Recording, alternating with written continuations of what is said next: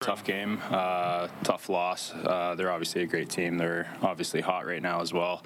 They got some great players that can make some great plays, and it was just tough to lose, especially 2 in a row to these guys. But all we can do is learn from our mistakes and move on. What's their big game? I mean, you see them in front of you. I mean, what do they do exactly?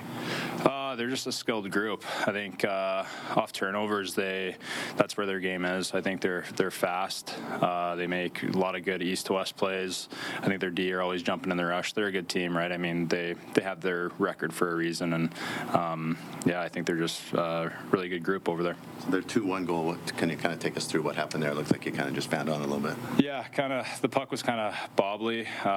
Tried to make a play to the corner, and then it just kind of fanned off it. I'd have to take a closer look at exactly what happened, if it went under my stick or if that was just me or kind of what happened. Obviously, it's a tough one to let in because that gives them the lead 2-1. If that didn't happen, who knows, right? So stomach drops a little bit when you're in no man's land and the puck's heading to your net.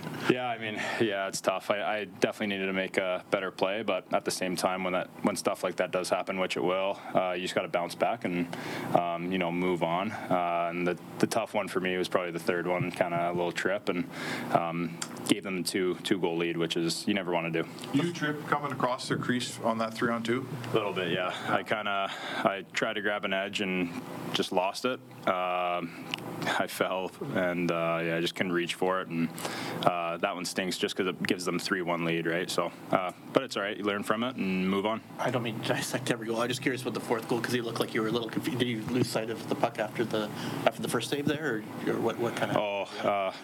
It was a good shot. It kind of went through a couple sticks. I think it might have hit a stick, so I kind of stayed up on the blocker save, bounced up, and then he grabbed it with his hand, dropped it, and just swung at it and went in.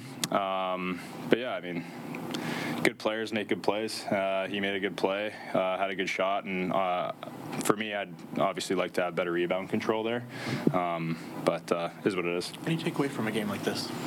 I think for this one, for myself, I think it's more of a mental takeaway for me, just making sure that, it's a good hockey club over there. I got some stuff to clean up, and I'm going to do that, work on my game, and keep getting better, move on, and then next game I'm going to be better for it.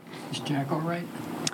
Yeah, I think so. I went and saw him after the second period, and he was laughing and smiling. So that's the kind of guy he is. But no, he had a pretty bloody nose, and obviously sucks to see that happen, especially to him. And I think he's fine. He grinds. Hi, it's Shauna, and I might be a bad parent because my kids think French fries are vegetables. Hey, it's Ryan, and I might be a bad parent because I went out for wings when my wife was in the hospital after giving birth. Johnny here. I might be a bad parent because in my house, the tooth fairy gives pocket change. But we're not alone. Len emailed us and said his 6-year-old daughter's Tarzan moment going from love seat to lazy boy by curtains made him more proud than any dance recital. And Andy left his 2-year-old at the rink. All right, guys, I'm sure we're not alone. Like Andy's kid.